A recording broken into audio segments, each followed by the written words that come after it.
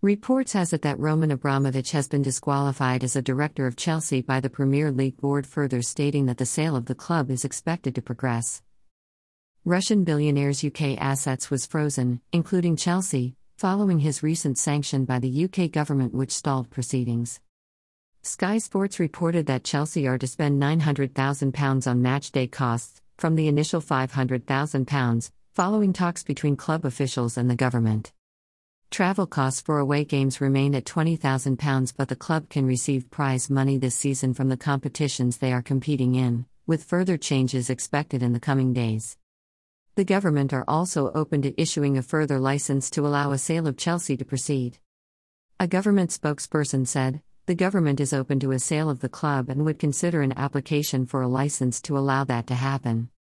We are absolutely clear that any such license would not allow Roman Abramovich to benefit from the sale."